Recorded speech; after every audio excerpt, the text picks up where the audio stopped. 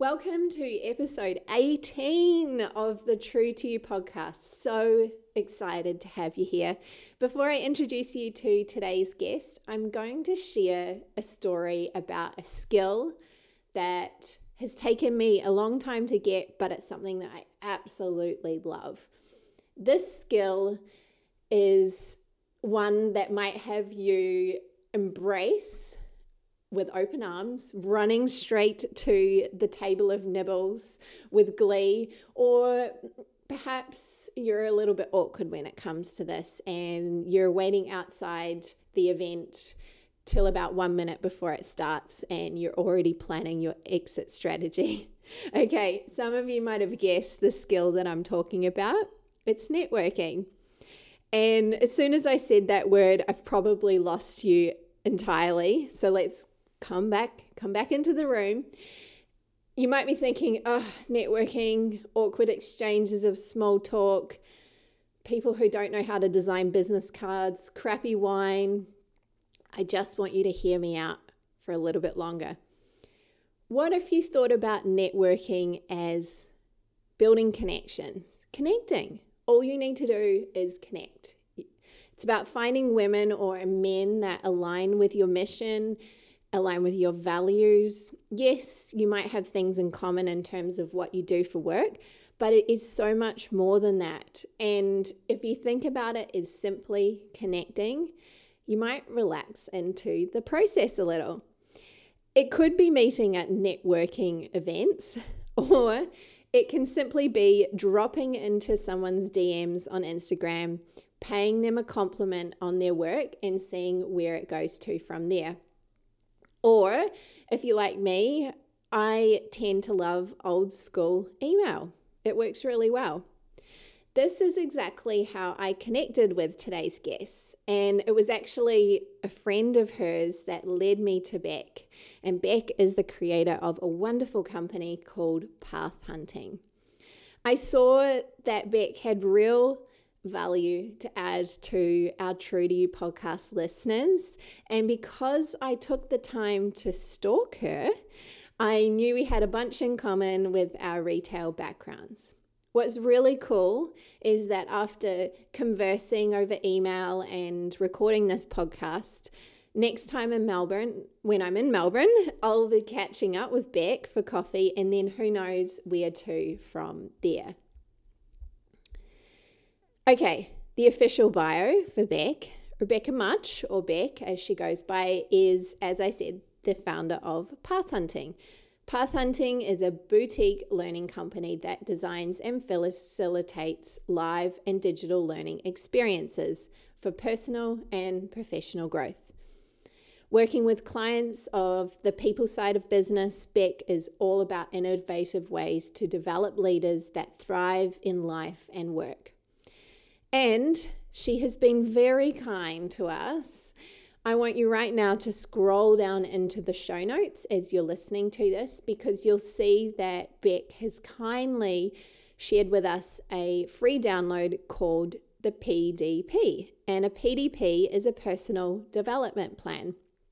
This is a universal personal development plan, as she calls it. So yes, it can be used for making changes in your career, but it could be changes in any area of your life. It's simply a self-reflection tool that will help you get clear on your intentions before you take the action. And it works with her 5 favorite energies, which I absolutely love this approach. Things like curiosity, optimism, enthusiasm, generosity, and appreciation. So make sure that if you don't do it right now, you jump back into the show notes at some stage and download that and have a go. If you're looking to create a change in your career, this might be the perfect thing to do on a Sunday afternoon to get you settled into what that change might look like. Okay, let's get on with today's podcast. This is the True to You podcast, your very own work bestie.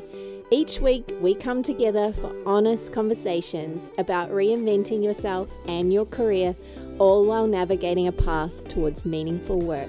I'm your host, Ruby Marsh. Let's do this.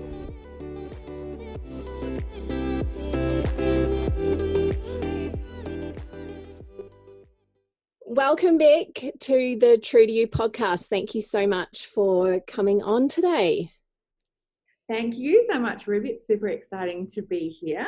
It is indeed, and quite an unusual way that I found you and invited you on the show.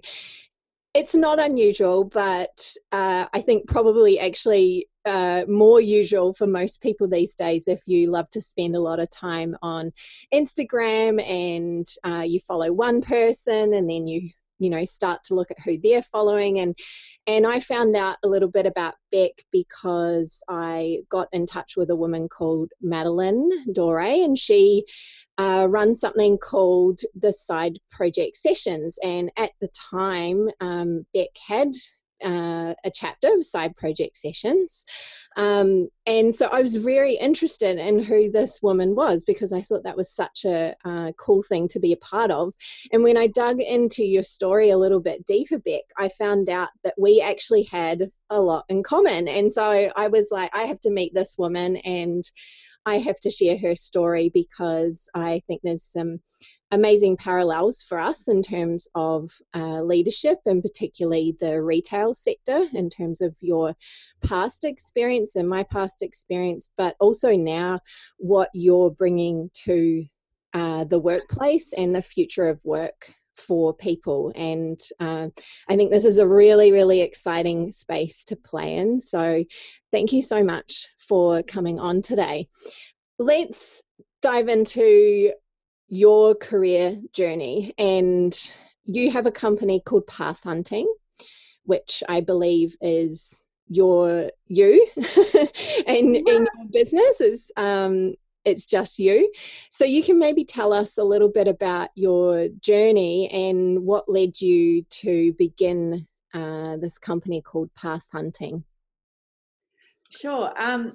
So you're right, it is me. I do have some collaborators, but in many ways it's intentional that it's just me.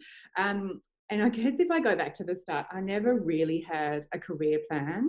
I didn't have a great time at school. I found it a little bit limiting and boring. And by the time I realised what I wanted to do, I hadn't chosen the right subjects. So Rebecca didn't get to be an architect. Then I went and did a lot of traveling. My mother kind of encouraged me to go and study something. So I studied a business degree in hospitality and tourism, and always ended up in roles leading people where there was some kind of service element. So always customer facing. So we're trying to create great experiences for people inside businesses, plus great experiences for customers or clients. And then after quite a few different little evolutions, ending up in luxury retail and learning and development, I had my children really quite close together and realised that continuing with that life was going to be an impossibility if I wanted to be the kind of mother that I wanted to be. So then I thought, let's do something different, and I started my consultancy. And that worked really nicely for a couple of years, but I was so lonely, it was excruciating. I didn't realise how much I loved being around people and working towards the common goal. And, for an introvert, I think, but it really hit me hard. So, and young children I found quite challenging in that I wasn't getting much intellectual stimulation. That's not written on the box, I suppose, for little kids. But then I decided to open my own co-working studio. So I could bring people to me, so I'd have some friends to work alongside. So a giant kind of mad idea. And we called that the Co-work Co. That opened about 5.5 years ago. And so I did the consultancy and the Co-work Co at the same time. Met some of the most exceptional people I've ever met. And we wrapped the Co-work Co up at the end of June. It had a little rebrand under the Path Hunting banner, but then I just realised it kind of wasn't my thing anymore. I'd done that piece. I wanted to let someone else do it and really jump back wholeheartedly into helping careers and leadership and just devote myself to that. So I've taken many strange turns, none of them really with a grand design, but always been really fun, and I'm happy with where I am at this point in time. I'm excited for what's evolving. Beautiful. I love that. When I stepped away from my architecture career, and I love that you wanted to be an architect. I think this is so fascinating, isn't it? I had a loose plan as well, and I would love to know. I know for me that learning to tap into my intuition, which was something that I knew was there, but I'd never really thought to listen to. I would love to know, as you were going through this journey, what do you think it was that had you make the next right action or pick that next thing? Like, what were you basing that on yourself? I think so. I talk about the idea of curiosity a lot as one of my values, and I suppose, to be honest, I don't really feel like the way lots of people lead their lives makes sense. So I've never been great at following someone else's direction. And I've always thought, why do things that make you unhappy? I just can't understand that that's a good reason. So I've always been quite light about my decisions and going, well, what feels like fun next? I already know I'm not the average bear. I already know I'm not going to, be a lifelong or whatever. I was comfortable with my changeability and comfortable with the idea that I was never really going to be that round peg in a round hole. So let's just go with it and see what happens. And probably those decisions only became a little harder when I had children, when I felt like there was something at risk. But even then, look, to be honest with you, I can't live any other way. I trust my own, inner guidance more than anything else. It's undoubted. Even if I can post-rationalise and say that I've made a decision because of logical reasons, I'm lying to myself. It's always that inner guidance. Yeah, and what do you think cultivated that for you? Was it something that you just learned to listen to the little whispers until they became really loud? Is there practices that you've got to tap into that guidance? I think I've gotten much better as I've gotten older and realising that if I don't listen early, those whispers don't go away, they get louder, and it gets more difficult to extricate myself from the situation. It's almost as though, say for example, when I was with Vuitton and I was learning and development manager there, I'd been in that role for 2 or 3 years, and I was starting to have feelings that this really wasn't going to take me where I wanted to go. It was an incredibly wonderful organisation to work for, but I just wasn't getting the creativity that I wanted, and I couldn't make the impact that I wanted.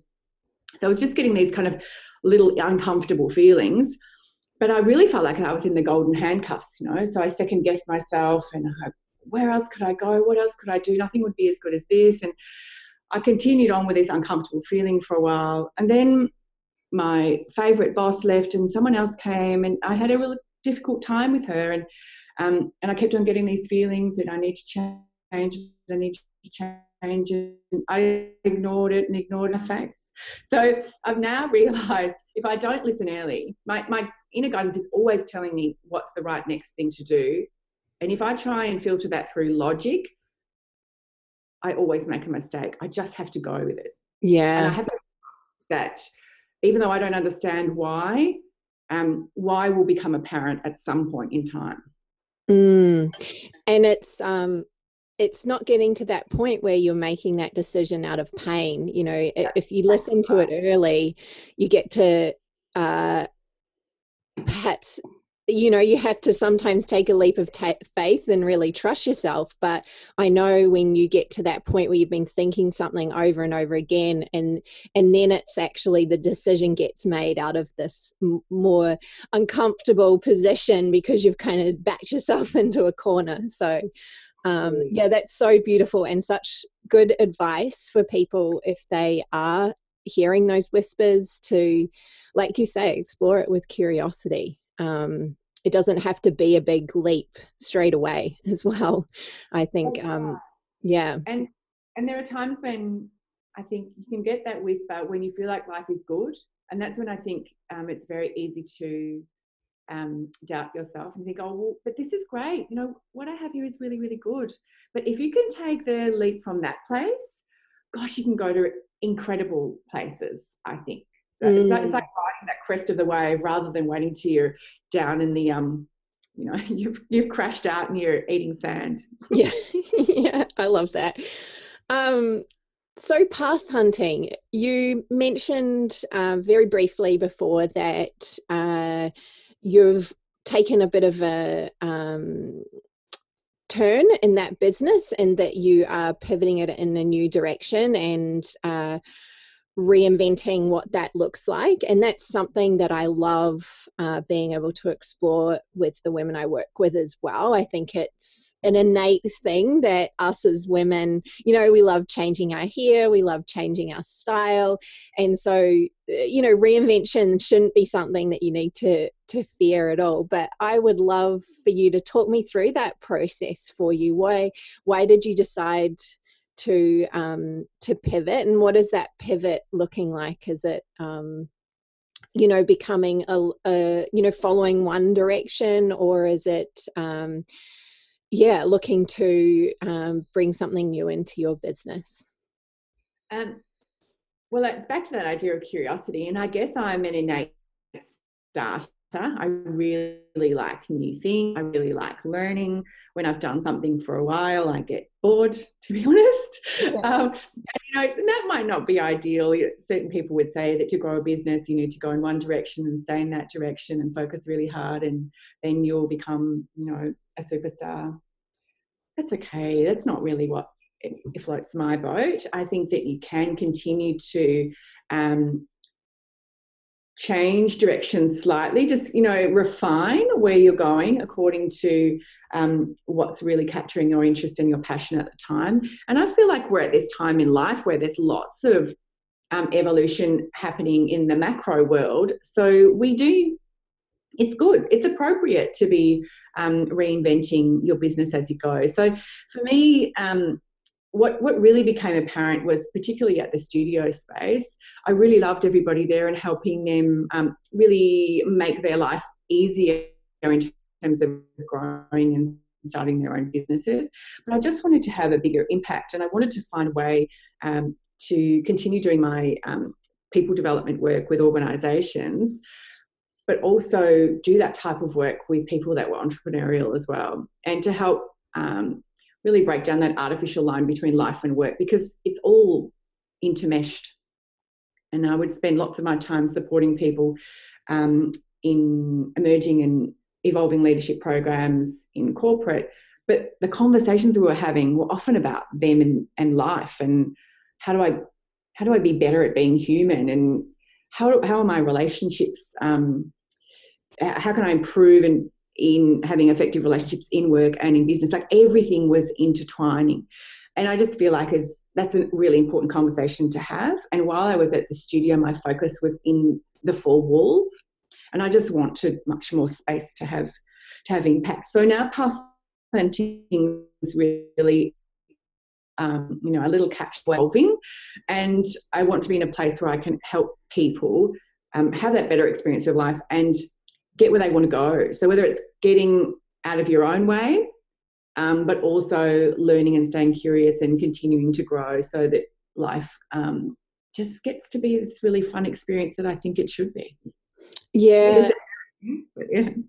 That's I love that, because so many people, I love that you're hearing that in the corporate environment, because I also observe that that's a lot of the reason why people want to get out of corporate and get into entrepreneurship, is they want that self-agency, they want that creativity, and they want to feel like they can be, to quote Brene Brown, more of that wholehearted human and bring their whole self to their work.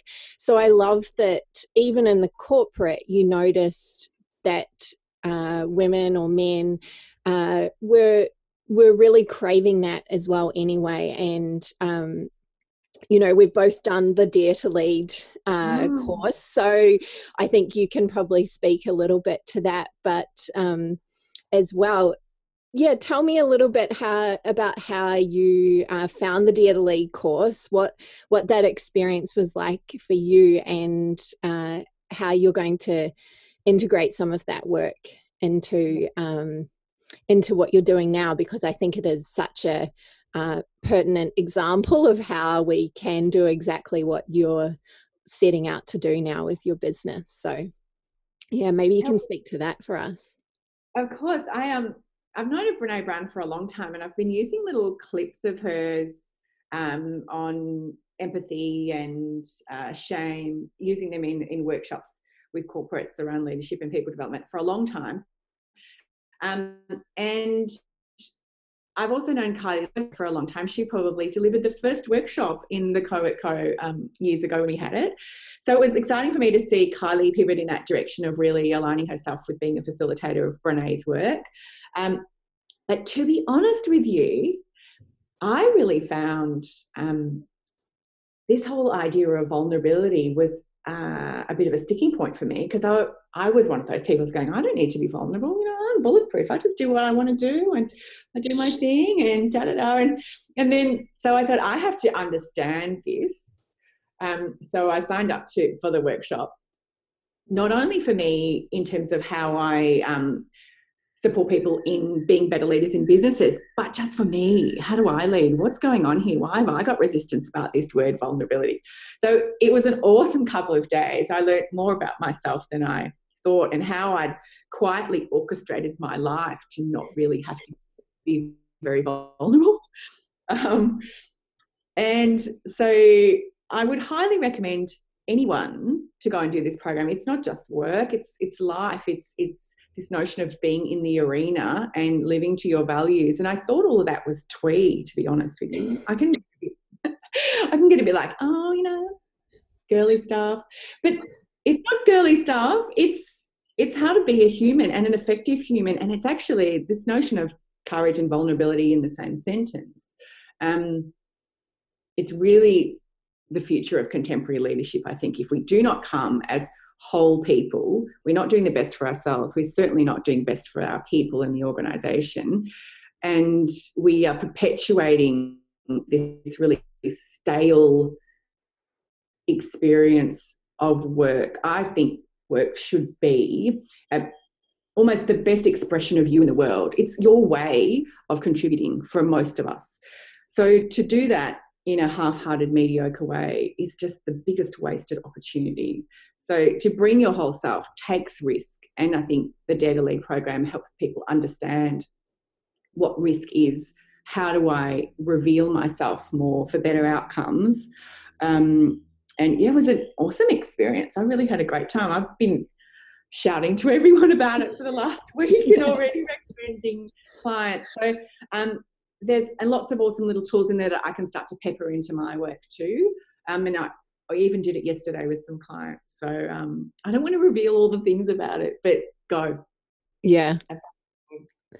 100%. I think it's always the way, isn't it? You go into these things going, oh, this will be really good for my work, and I can share this with other people. And then you don't realize that you're going to be throwing yourself, literally into the arena. That whole course is really, you have to live it and breathe it and understand it from your own way of being and how you show up in the world, if you're going to expect that of other people. And I think that's really what made sense to me in terms of what you were talking about, vulnerability. It was that thing, it's good for other people, but I don't need to do that. Or I'm, like you're saying, I'm vulnerable enough, I've taken all these like crazy leaps and got all these badges to prove it, and scars. And so yeah, it's really incredible work. And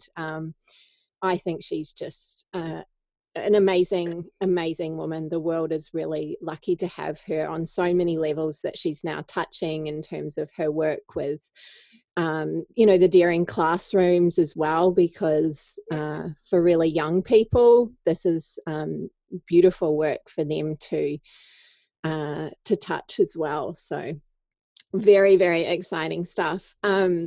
So I want to talk about making big shifts in our careers, and you're obviously working more now with entrepreneurs than so much of the corporate leadership work. And so most entrepreneurs, they know what it's like to throw themselves in the deep end and make changes, whether it be starting something in a completely new industry or taking some skills that they've had for a very long time and then going out on their own. But I know that what especially in this podcast is most of our listeners are women. So I'm going to speak to this from the perspective of being a woman, but I know men suffer from this as well. And that is that when they are stepping up or stepping into that new arena, that these fears around visibility, I find, come up a lot for people. And you've probably seen this in your leadership work as well, the not wanting to raise your hand, not wanting to speak up or share ideas or take on more responsibility. There's this fear around, and what will this mean about me, or how will people see me, or I don't have the confidence, all of these things. And this is something I really want to see shift for women. So I would love to know, either speaking from your own experience or what you teach people, how do you help people break through those obstacles that they're facing around vulnerability and leading to being more visible in their work? That's a good question. Yeah.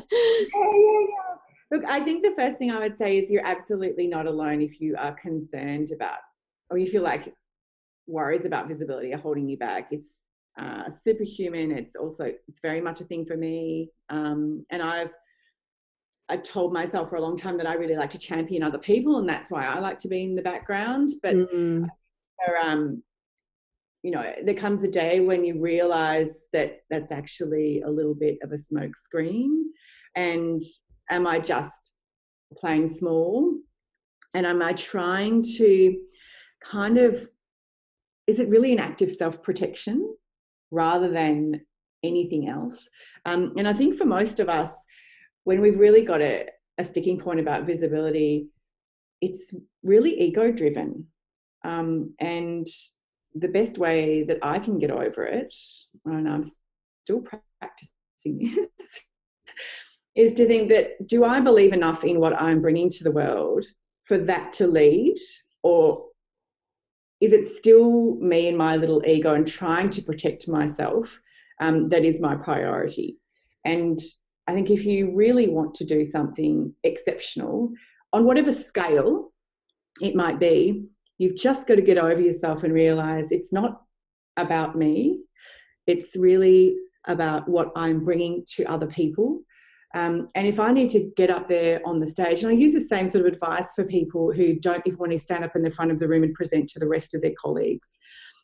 If you're thinking it's about you, then you'll just get swallowed up with all of those feelings of what are people thinking of me, and what if I say something inappropriate. But if you're up there thinking about what contribution can I make to the people in the room, then you can reasonably quickly get yourself out of that kind of spiral of everyone's looking at me and I look like an idiot. But I do think ultimately it's quite ego-driven, and I struggle with this probably on a daily basis, even though it might not look like that I do. It expresses itself for me in things like social media. I don't really like to put myself out there very much, but I just need to do something about that if I want to grow my impact. And I think that's the question. What do you want more? Self-protection? Grow your impact. Yeah, and such a good distinction that you made there for everyone listening, that as much as you're up there and you're sharing what's on your heart, if you're getting into this work, and generally, I know for the clients that I have, they're wanting to move towards more meaningful work, which means creating more impact, helping others, all of those things. And if that is your goal, if that really is your end goal, then it's about the results that they get. It doesn't matter what it means about you, or how good you are, or it's that they've been touched or moved in some way to go out and be a better human, or whatever it might be, on whatever scale. It could be environmental as well. And I think that is a real shift, especially when you're in the coaching space, or when you're leading people and you're up there. It's very easy, isn't it, to get concerned about how people see you, and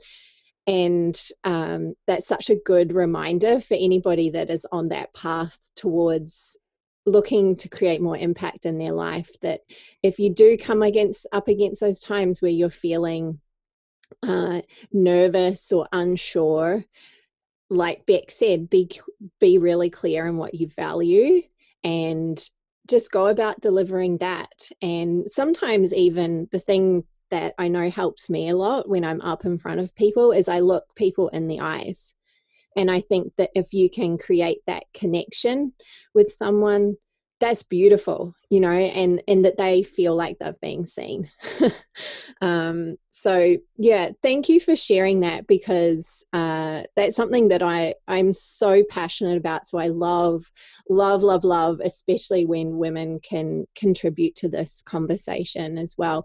What would you say, just to talk a little bit more on this subject of visibility, in terms of the spaces in which you show up, or where you play the most? Do you feel like I have to be visible in every single part of my business? Like I have to be on every social media channel, and then I have to be on YouTube, and then I have to be delivering workshops and recording, videos. And yeah, what do you say to that? Because I know some people feel like they have to be everywhere, but then is it about strengthening one area and then moving into something else? What would you say to that? What's been your experience around that? I definitely get the messaging from the world that I need to be everywhere. Yeah. And I've struggled with that for years, actually, trying to work out where is most meaningful for my audience, and where do I feel like I can shine, for want of a better word. I am much better in front of people. I feel like I'm much more natural, to your point of being able to make eye contact with people. To do my best work, I kind of need a muse. So I need live people with me that I can feed off, and I can notice what is resonating with them. So I find static things like Instagram, Facebook, where I need to present something, and I'm not necessarily getting anything back, or I am getting things back, but not instantaneously. It feels less natural for me. So that makes it challenging, I suppose, to market, because those avenues are really, certainly much more well-worn, and you can have much more reach that way, rather than trying to get people in a room all of the time. So I still struggle with things like social media, but I think ultimately my decision has been to stick to the things that I feel like present me in the best light, and balance that out with what has the greatest reach. So that's where, with the new direction of the business, choose one or two social media platforms, and it will probably be LinkedIn and Instagram. That's a best fit for my market, and also a best fit for me, so I can use stories and things like that on Instagram. But God, I can't do all of it. I don't want to do all of it. And I think that you can spend all of your time presenting yourself to the world, and actually not doing any work. Yes. Yeah. 100%, like guilty as charged. That some days it's all consuming, and again it comes back to that point that you made earlier about when you're wanting to be more visible, and how to work with that is, am I actually delivering the value that I want to be delivering? And are people receiving real value from me trying to be everywhere and being scattered. And is that diluting my message as well? So I think you're right. I think that finding that balance, and yes, there's nothing like being in front of a live audience as well for, like you said, feedback. If you're starting something new and you're wanting to get an idea out there into the world, you need real-time feedback pretty quickly. Absolutely. Yeah. Absolutely. Yeah, so I 100% agree that the sooner you can get in front of people, even if that's a small group to begin with, yeah, really do that, because I also think that actually that's where your real confidence comes from as well. That's where I certainly know that it's probably that, and I don't know about you, maybe you can speak to this as well. Those experiences have actually allowed me to show up better on the online spaces, because I know I have full confidence in front of people, and that's almost like the scarier one, I think, for some people. So yeah, I don't know about you. What would you say about that? I'm completely with you. I think when you can sense check something, see whether it resonates with people, then I absolutely have confidence to present that via social media, because otherwise I feel like it's a conversation in my own head, and I'm on social media and I've got no idea if that's going to land or not. I've got no idea. Yeah. So it's nice to be able to talk things through. And I'm always surprised by what resonates with people. Often it's things that I think are really obvious. And people are like, oh, really? And I'm like, God, what? You don't get that? I'm always 20 steps ahead of the game. And I think that I need to remember, often the best value you can provide people is at that grassroots level. Yeah, so true, so true.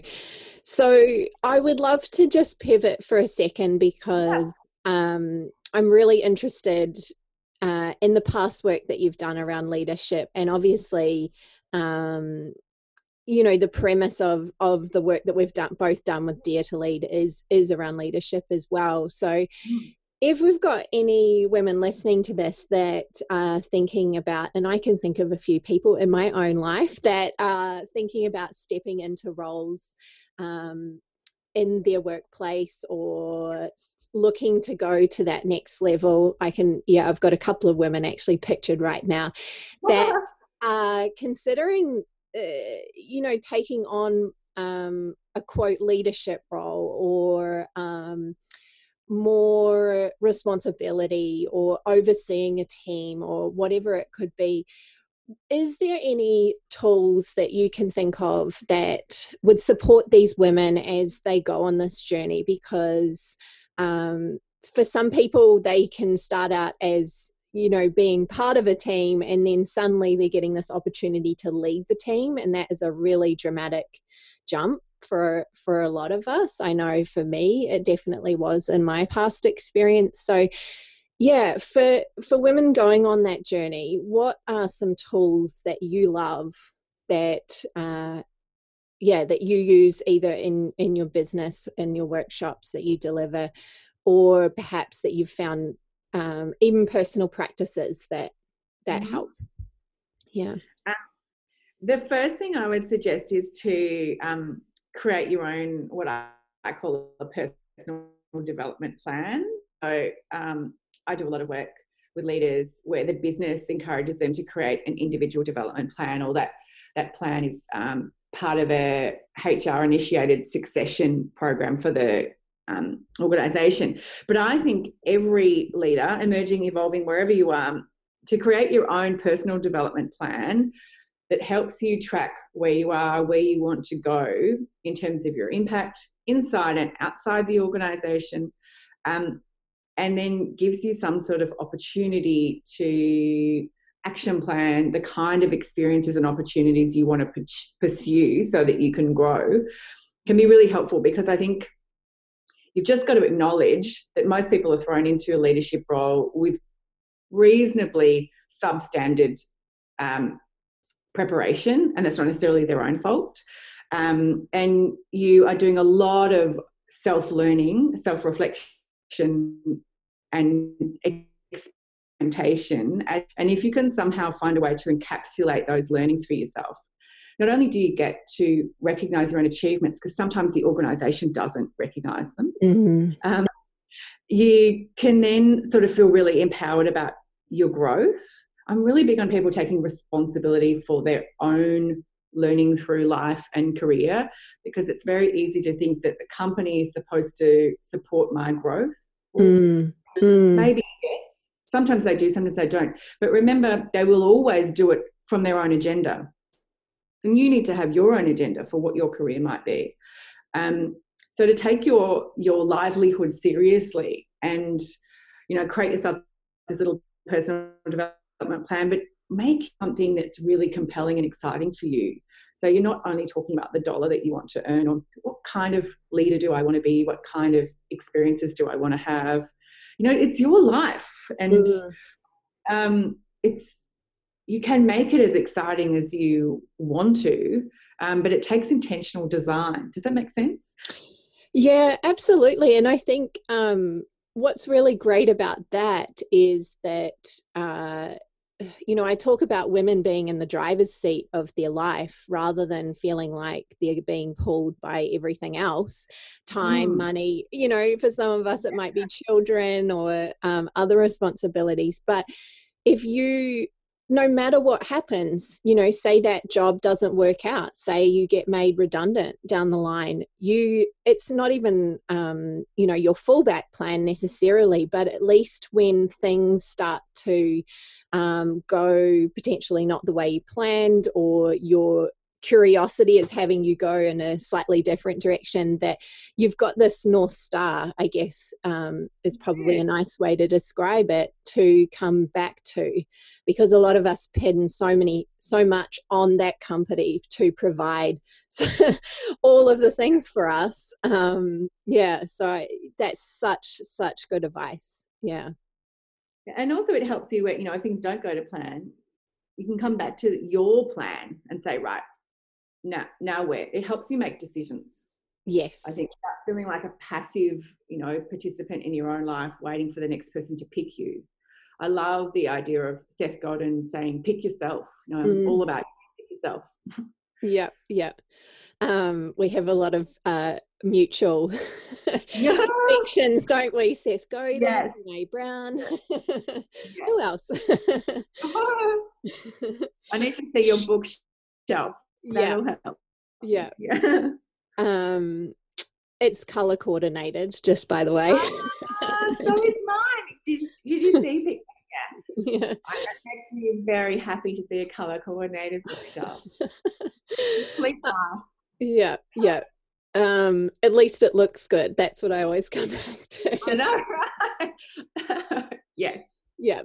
Okay. So finally, something I'm really interested in knowing about you and your journey as well is this intersection of career and motherhood, because I'm really fortunate to work with a lot of amazing mums that are really wanting to get up to some cool stuff. And I personally don't have children yet, so I love chatting with people that have you know, come to this intersection where they've had children or they're about to have children, and deciding what their career is going to look like. And I know that you may have briefly mentioned this at the start, that children became a catalyst for branching out on your own, but I would love for you to talk about that transition and just what it's like to go through that, and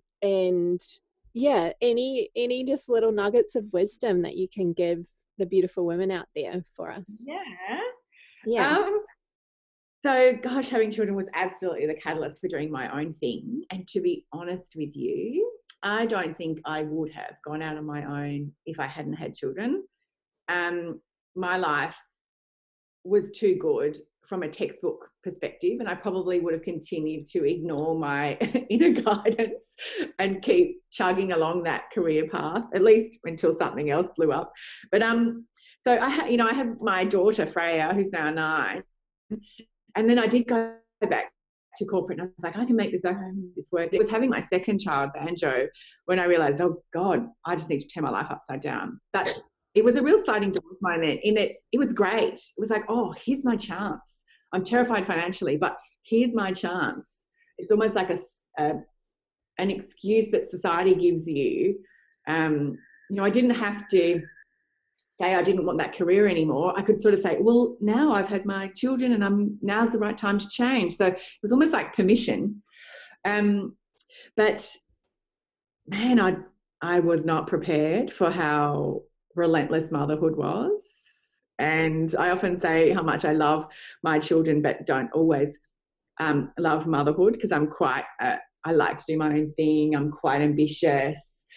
So to be super honest, I still find it a bit of a hard navigation in terms of doing what I really want in my career and having the scope and scale that I want to have with being a mother of children under 10. But I'm getting better and better and better at looking to balancing those two, both of those balls as a choice and a great opportunity. And my life is in such a good place that I just need to stop with the what ifs, because I know the what ifs I didn't really want anyway, but sometimes I can feel like I've missed out. And I wonder if many mothers kind of feel like this, that it's just that it's a bit harder to run your own business. It's a bit harder to have a career if you're a mother, and it feels like sacrifice is part of the part and parcel. But I'm getting better at remembering now that a lot of the limitations that I perceive about having my own business and being a mother are actually in my head. I can create much more flexibility if I allow it, and if I even just ask my partner, or I create the opportunity, even silly things like the kids going to aftercare sometimes instead of me always finishing at 3:00. It's small stuff. But I absolutely think that having children is a huge opportunity I got this big influx of inspiration, and I've heard lots of other women say this, that when they've had their children, it's almost like the floodgates opened with, oh, new opportunity and what I could do and what I could be and la, la, la. And I think it takes a bit longer because you've got these small people to look after. But I think without them, I probably wouldn't be as creative as I feel like I am, being a bit more, this is what a career looks like. Yeah, I think I'm talking in circles a little bit, but it's still something that I kind of struggle with, placing how career works with as my children grow. I feel like I now have more chance to scale because they're getting a bit older, and it's so good for them to see me doing awesome stuff. My daughter in particular, she loves it. She really likes that I'm doing cool and fun things, and I'm not like all the other mums. Yeah. Yeah, that's and that's so true, isn't it? Because until you have children, you're kind of doing your career for yourself, and then you start to realize, actually, I can make impact right here in my own home with the way I go after my own dreams, or the way I show up creatively, and and someone that's kind of not content with the status quo, and teaching your children that that's actually okay. And, you can carve out your own path as well, whatever that looks like. They might become engineers and doctors, your children. Who knows? I know, and they might, right? Which is also a great thing for me to realise, maybe I've spent a lot of time trying to not be the norm. And they seem super free with, whatever I feel like doing.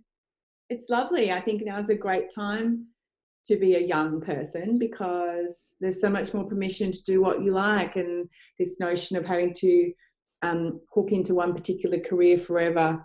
If you want to do that, great. If you don't want to do that, equally great.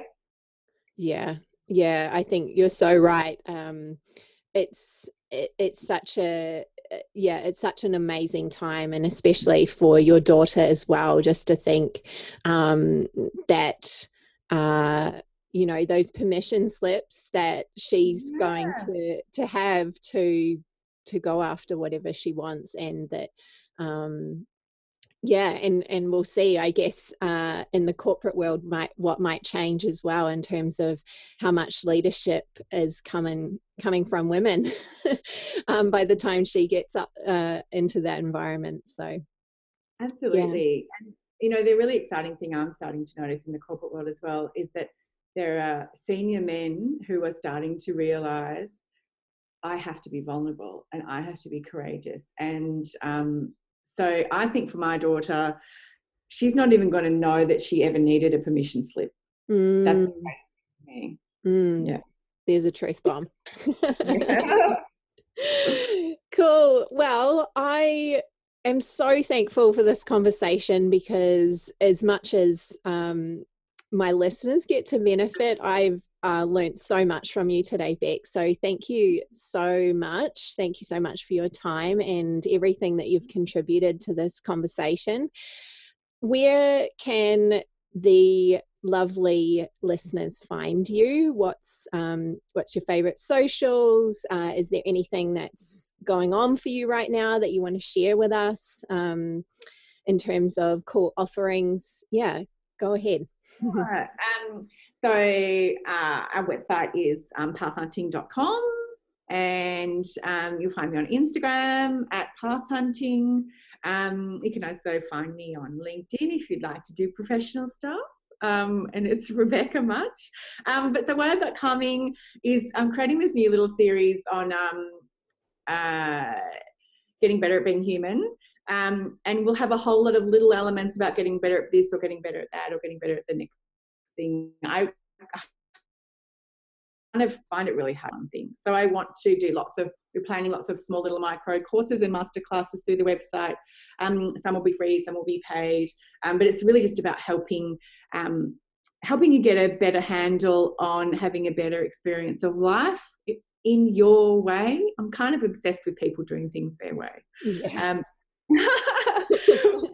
I'll be forcing people, don't follow that regular path. You have to do things differently. But if you want to do things the regular way, that's your call too. So I'm really just, if people want to connect, absolutely. I love that kind of thing. And I'm excited to see where I evolve next, because, it's always a bit of a question mark for me as well. Curiosity is the king. Yes, indeed. I love that philosophy, and I'm so glad that we're going to end on that note. Thank you again, Beck, for your time, and we'll see you soon. Yeah, thanks so much, Ruby. Thanks for the opportunity. Bye, everyone. Bye. You have everything you need to create the change you desire. All you need to do is see the possibility. Hey there, if I could say this one sentence to your face right now, would you believe me? Pages of Possibility is a daily journaling practice, and it is the very thing that allowed me to believe those words more than anything. So before you go, my love, I want to make sure that you get your hands on this super simple tool.